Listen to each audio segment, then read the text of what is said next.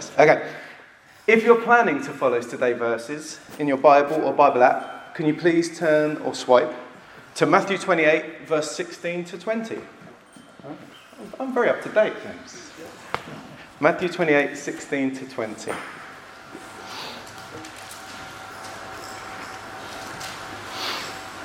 It's a verse that is relatively familiar, I would say. I've heard it once or twice in my life. Okay, Matthew 28, 16 to 20.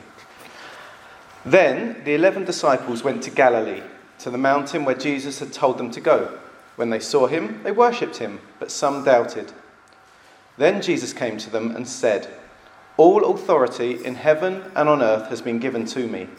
Therefore go and make disciples of all nations, baptizing them in the name of the Father and of the Son and of the Holy Spirit, and teaching them to obey everything I've commanded you. And surely I am with you always to the very end of the age." It's a very, very good passage. And that's what we're looking at today.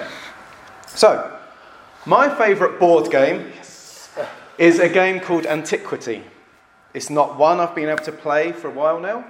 I've got a feeling it's not a game I've played with any of you who've had the dubious honour of playing games with me. I'm using this game as an illustration rather than a cry for gaming buddies.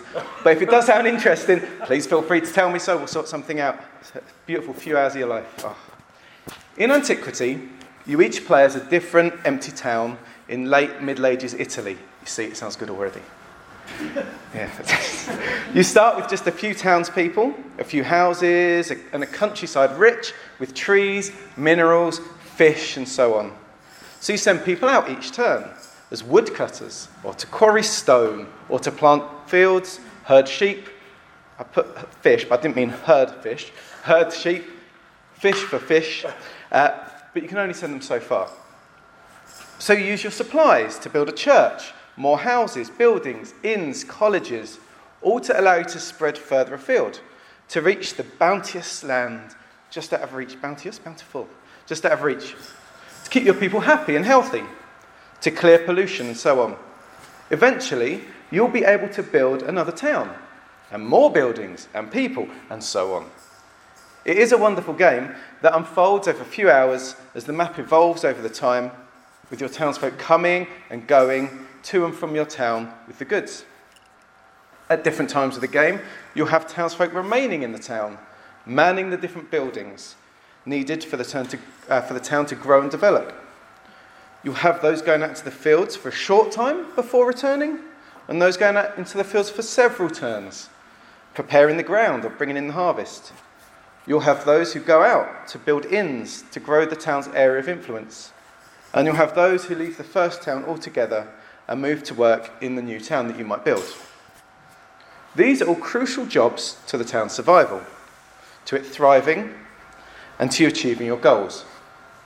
With the final title of this series being The Church is Sent, all about the commission and for the church to make disciples, I'm hoping you've picked up on some of the parallels with the aims and gameplay of Antiquity. It's something I'll be returning to a little later. But for the moment, I want to move from the idyllic medieval countryside to the current day. I know it's a bit jarring if you mentally switch between the two, but the last time I looked, we were living in a world of iPhones and Range Rovers, rather than of lookout towers and oxen and carts. We're living in a society which is confused. On one hand, you have the whole, you have your truth, I'll have mine, our opinions are of equal value.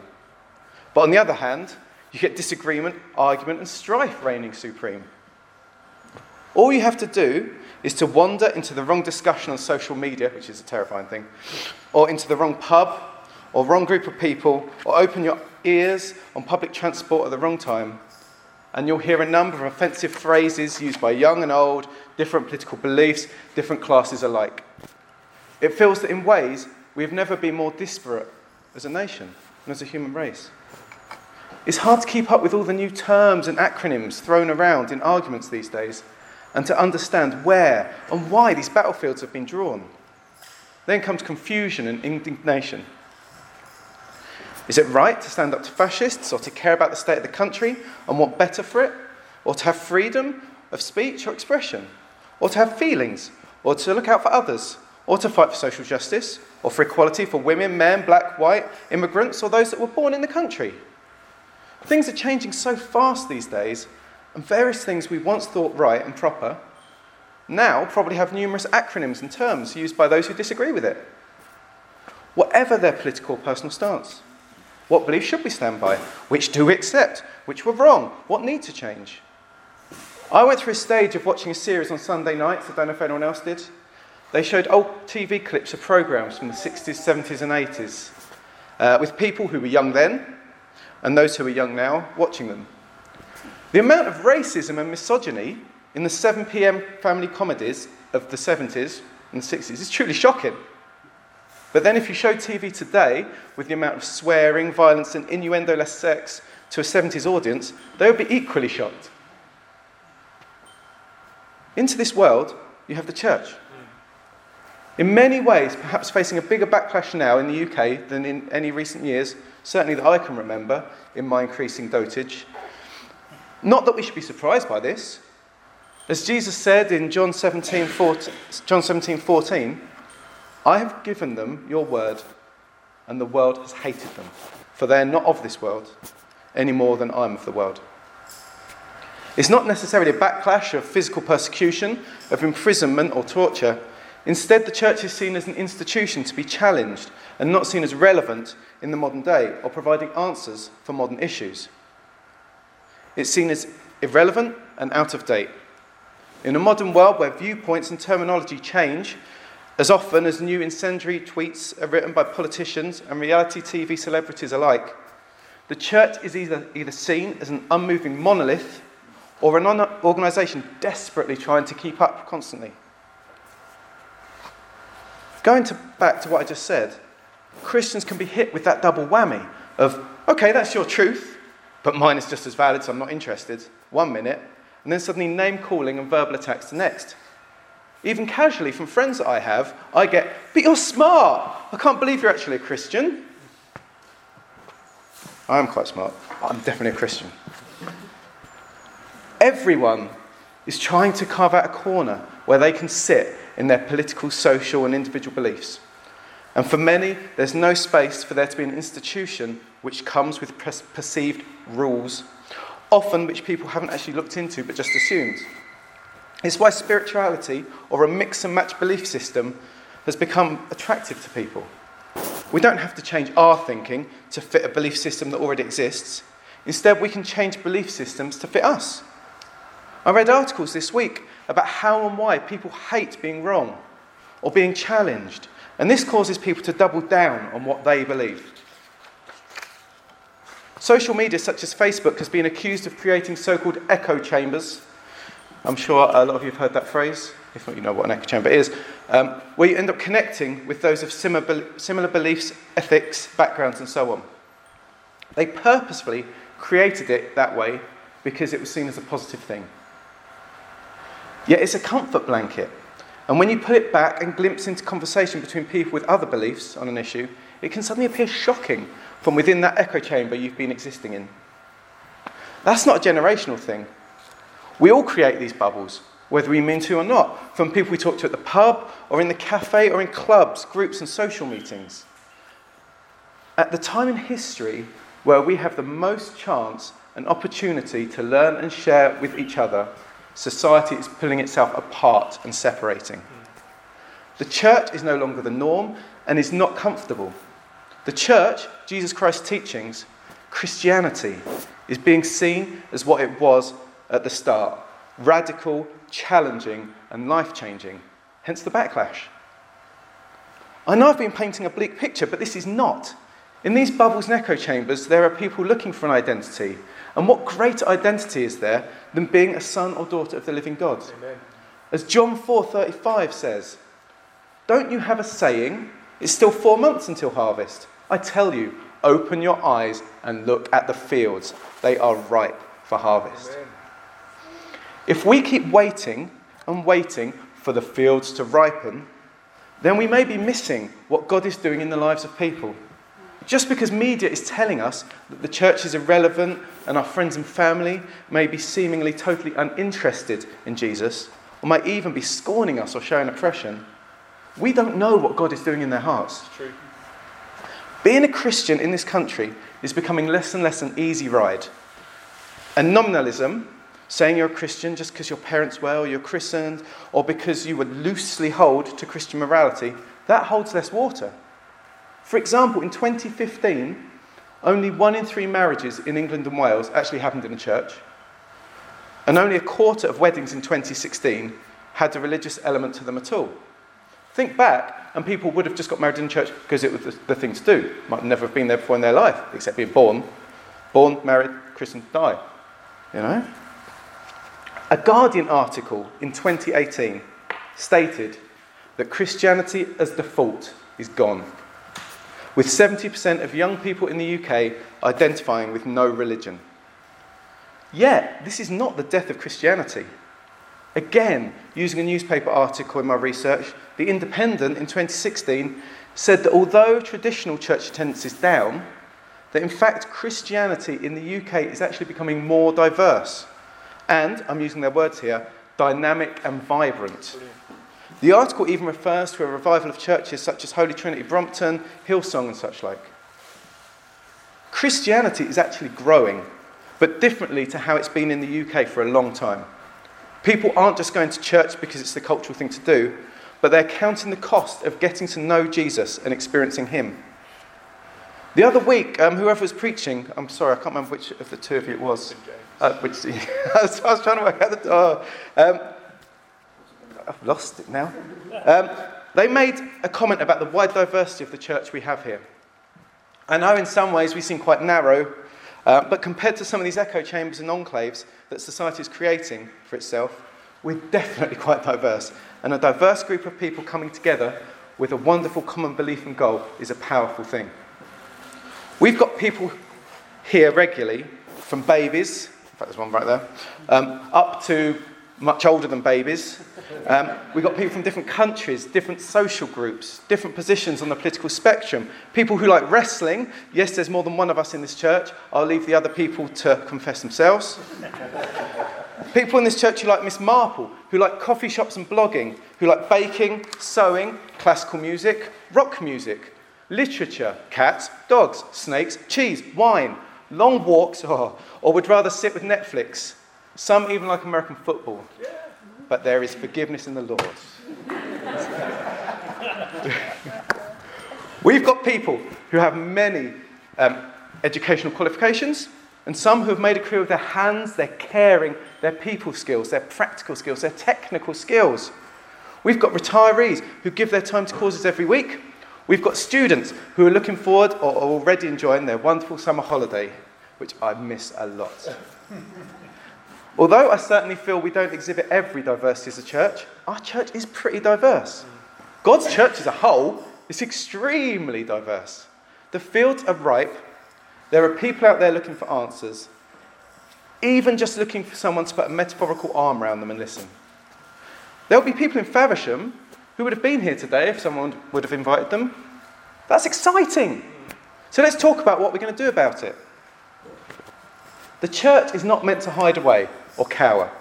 As Ephesians 5 tells us, the church is the bride of Christ. And on their wedding day, that bride don't hide. Verses 25 to 27 in that chapter says that Christ gave himself up for the church, cleansing her to make her radiant. The church is radiant. Look around you. We are radiant. We are. Folks, we are. You may not feel it every morning or after a long day at work on the commute home, but the church is radiant to Christ. As well as being radiant, the church has power. I don't mean this in the sense of physical presence and influence of a church as a religious or political organisation. I mean it in the way Jesus meant it in Matthew 16:18 when speaking to Peter. I'm going to take from the ESV here because it fits with the lyrics of a song that we sing every now and again in a second. It goes, I will build my church and the gates of hell shall not prevail against it. That's powerful. We have this song in church for decades. Nowadays it makes an appearance once or twice a year, I think. And it does go, I'll build my church. I'll build my church. I can't say it without doing the echoey bit. The gates of hell shall not prevail against it. It almost seems easy sometimes, I think, to picture the church, doors shut, folks huddled inside, safe, while huge walls of fire tore at it, but unable to get in. That's what I used to think as a kid. Oh, we're safe inside, that's good. That's good, that's good. The church is not meant to be a fortress like at Helm's Deep in Lord of the Rings. That's for Carrie. Desperately defending itself against mile after mile of advancing orcs. Though sometimes the church does come under spiritual attack. Instead, the church is meant to be on the front foot, marching up to the gates of hell, and the gates of hell unable to prevail against the church. Prevail meaning powerful or superior. The church is more powerful than the gates of hell. It can't prevail. The church is not passive, it's active, it's taking the initiative. It's about marching on those gates and taking ground. The Hope Church Sittingbourne plant is the church taking ground. The Grace City Church in Japan that Anna and I were a part of back in the day is the church taking ground. Prayerfully sending out church members to other churches and plants across the country is the church taking ground. Being able to run Little Angels for a whole year now, isn't it? It's a year. That came up on my Facebook. A year. How amazing. To be able to run Make Lunch sessions in Faversham, time for tea, social events, offering to pray for people, supporting people, helping people. That is what we should be doing. Amen. Society needs it. People need it. It's what we're called to do. For the second half of this, I'm going to look at the harvest and the active church. I even come up with 3 S's for it, as I'm aware that so far I've just kind of blurred rather frantically at you. And some structure might be nice just to pause for a moment and consider everything. So in that respect, here are the needs of an outward-looking church. The need to be saved, the need to be supported, and the need to be supporting. Saved, supported, supporting. I'm going to pause and take a sip.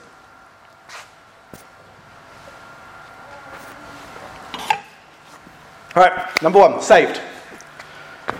I'll go back to the verse that we're following today.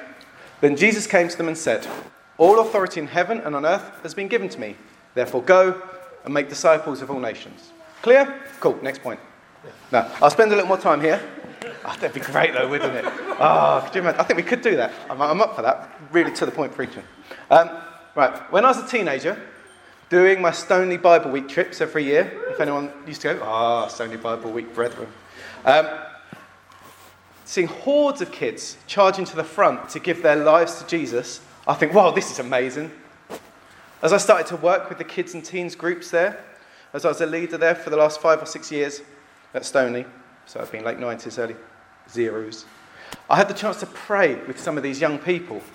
And it's fantastic to be there as they accepted Jesus. Then I'd go home all pumped up and not a sausage. My friends at school wouldn't suddenly approach me asking to know more about Jesus. Even when I did have conversations that touched on beliefs, I never saw any fruit, as we would say. At university, I got into numerous friendly discussions late at night with my housemates about Christianity and such like, but as far as I know, there's been nothing that's come of that even now. And I do kind of still keep in touch. It can be tough, very tough. I know there are people in here who've been praying constantly to see a friend or family member saved for a long time. Others who have prayed for opportunities to crop up, to speak to or pray for people. When you don't see that final step, it can be really challenging to faith or confidence. However, I remember being shown what's called the Engel scale. Who's aware of the Engel scale? We've got Engel scale awareness? Excellent. A little bit. I totally forgot the name of it, and I was looking at so many different steps. And then I finally remember what it's called. The Engel scale, I saw the Engel scale, and I felt such a personal burden lifted, and a renewed trust in God being the overarching artist working into people's lives, even when we're unaware of it. It says, the Engel scale says there are 10 steps people go through at very different speeds, very different periods of times, very different levels of ease or struggle to become a Christian. And then there's another few steps after that, but that's not for now. To become a Christian, I was told that perhaps my conversation with them, or offer to pray, or invitation to church, or even having a social drink with them, could actually be one of those steps they need to take. Suddenly, wow, that's amazing. The 10 steps, for those of you that haven't heard of the scale, I'm not going to spend long, but I just feel I should list the 10 steps for you, are the following. No awareness of God is step 1.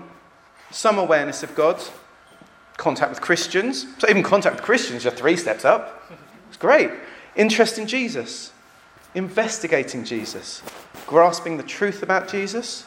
Understanding the implications of the truth. Acceptance of Christian truth. Accept the implications of becoming a Christian. And then the decision to surrender to Jesus. Those are the 10 steps to becoming a Christian. It was humbling and uplifting all at once and opened up the possibilities of church outreach and activity so wide. It's okay to meet up with people just because they're your friends. It's totally worth the church's time to run children's groups, daytime groups, and put on social events just to be social, just to welcome people in. It's worth having 2-minute pauses in events like the quiz night to introduce who we are and what we believe. It's worth it. The church should also love to continue the Easter and Christmas meetings where we invite all we can. Alpha courses or such like, events where people can ask questions. In the game Antiquity, some of the workers are going into the fields and settling in for the long haul, looking to bring back the goods turn after turn, but others are just short term or clearing the trees to make space for fields to be sown. We have so many skills and strengths in the church and different styles and ways to communicate with people. As an outward-looking church, we should be looking to use all of these. We all have something to offer. Okay, step 1, that's saved. Step 2, supported. I'm going to go back to the verse, read a little bit further. Then Jesus came to them and said, "All authority in heaven and on earth has been given to me. Therefore go and make disciples of all nations, baptizing them in the name of the Father and of the Son and of the Holy Spirit, and teaching them to obey everything I have commanded you." So I added the teaching them to obey everything I've commanded you. You know what's cool? What's cool? I see you didn't have to ask. I'm not looking forward to its participation. No, I'm cool. But thank you very much. You've been good. What's cool is that becoming a Christian is not the end of the journey. Manchester City won the Premier League last season. They scored a record 100 points. And they won by a record 19 points from second place. Yep, they're back in training already. Ready to try and win it again this year. I don't know if anyone's ever seen this sketch. There's a comedian, David Mitchell. He does a comedy football sketch where he's like a Sky Sports style host. And it's like a fake advert for Sky Sports. And in it he's like, "Watch it all here, all the time, forever. It will never stop. The football is officially going on forever. It will never be finally decided who has won the football. There is still everything to play for and forever to play it in." That may sound like a horrifying concept for those who hate football, or indeed David Mitchell's style of comedy, but it plays on the fact that teams don't just decide to stop existing after winning the league. Even Leicester, who won the Premier League the other year as huge outsiders, who probably never have a hope of bettering that moment, turned up for training the next year to continue to develop and grow as a team and as players. We have the opportunity to continue to grow and to be supported in our walk with God within the church, to receive teaching, to share, to learn, and to worship together and grow as a family. I'm going to put a few verses here which really support that, and they're worth listening to. Supported, being supported. Hebrews 10, verse 24 to 25 says, "And let us consider how we may spur one another on towards love and good deeds, not giving up meeting together, as some are in the habit of doing, but encouraging one another, and all the more as you see the day approaching." Meeting together, encouraging. Colossians 3, verse 16 states, "Let the message of Christ dwell among you richly, as you teach and admonish one another with all the wisdom through psalms, hymns and songs from the Spirit, singing to God with gratitude in your heart." Worshipping together, teaching, admonishing. Ephesians 4, 11 to 13. "So Christ himself gave the apostles, the prophets, the evangelists, the pastors and teachers to equip his people for works of service, so that the body of Christ may be built up until we reach full unity in the faith and in the knowledge of the Son of God and become mature, attaining to the whole measure of the fullness of Christ." The apostles, prophets, evangelists and pastors and teachers were given to equip us. Most excitingly of all, a reason to meet together, Matthew 18:20 says, and Jesus is speaking here, "For where 2 or 3 gather in my name, there I am with them." Sounds good to me, a good reason to meet. Yeah. Christ is here. Amen. Fantastic. Church is a place we can grow and be equipped as well as to worship together. It doesn't even end there. Let's move on to the third point, which is supporting. If we're to fulfill the Great Commission, then we are going to need help. From the strength, wisdom and protection of the Lord, of course, but also from the church. The church is Christ's bride. It's our family. In the 2012 Olympics rowing, the winning 8-man team completed the course at Sculling. The winning 8-man team completed the course in 83% of the time of the single scull. More than a minute faster. They weren't better athletes, but instead they had a greater speed through the water because of the extra power they could produce together. Let me put this the other way. The Great Commission is something we should be doing as a team. Now, of course, this means different roles for different people, and this is also a real strength to working together. Carrie Rule is a wonderful clarinetterer. I've seen clips of her playing that Ian puts up. I've watched them. I've seen clips of her playing in her orchestra, and she really adds to the sound they produce. But if the orchestra's big boss man guy, I don't know musical terms, the boss of the orchestra, I don't, that guy, or lady, but if that person thought, that's a beautiful sound, from now on, the whole orchestra is going to play clarinet, then you immediately lose a lot of the music. The same if they thought, man, Carrie's awesome. She's so good at clarinet. Let's stick on violin. Then she can boss that too. Brilliant. That's not her skill. She's got many. Violin, I checked, is not one of them. I think it's fair to say. Having a variety of skills and allowing people to play to their strengths is key in a band, a team, a church. I can't play guitar, but luckily in my band I play bass, which I can play, just about. I appear to have totally and comedically lost the ability to dive for a ball this season, but fortunately James keeps wicket in our cricket team far better than I ever could, so I don't have to worry about such things, because it is getting quite comedic, my fielding. Yes. As with the board game Antiquity, some townsfolk need to be placed into the fields for a short or longer time. Some clearing the trees, some moving to other towns, or in the case of church life, maybe other countries. Other townsfolk are manning the buildings in the town, making it possible for the others to go into the fields, or strengthening the goods that they brought in, or cleaning or developing. When I was a kid, I read and was read books about missionaries like C.T. Studd and Gladys Aylward, I can never say it, sorry, who gave up their lives in Britain to go and be missionaries abroad, dedicating their lives. That's amazing stuff. There are Christians across the world who have done, are doing, or are going to do these things that we're so fortunate to live at a time with plain, free video calls, postal service, which is good to quite a few countries now, communication within churches, international leadership meetings, and even things we take for granted now, like food, drinks, jobs, electricity, the fact that we know English, which is quite a powerful language across the world, language learning tools, training courses. These things are all in place. There are support networks in place that means that if we feel called by God to go to another country for a short or long time, then we can do this far more easily than was the case 100 years ago. It's not just about going abroad to be missionaries, though. If we were all called to be missionaries abroad, the local church would not exist. We're part of Relational Mission family of churches, which itself is part of New Frontiers, with hundreds of churches across the UK alone. I've lost count of the people I've known who have moved from one New Frontiers or Relational Mission church to another, joining church plants or finding a new local church when moving for work or study. Another plug for Sittingbourne here, but we have a church plant happening on our very doorstep this year with Hope Church Sittingbourne. It's going to strengthen us. As it strengthens Sittingbourne themselves, it strengthens us, it strengthens the local church. We can get involved with these things, whether we feel called to move or whether we feel called and stirred to pray for a specific family or leader or a church or a country while our heart and body remains focused on Faversham. And speaking of Faversham, as it is mostly behind me, a little bit over there now, but it's mostly behind me, we have a lot to do here. The fields in Faversham are ripe. We have many different cross-sections of society in our very town, all at different points in their lives and spiritual, non-spiritual journey. I know, I haven't asked, but I know that Mike and Sam are so open to any ideas that any of us may have about how the church can work out into the community in a variety of ways, whether social action, social events, prayer or support. If you have something that you want to do, feel really called to do, want to pray about, to speak to them. I'm sure they won't close the door on you and say to you, this is exciting.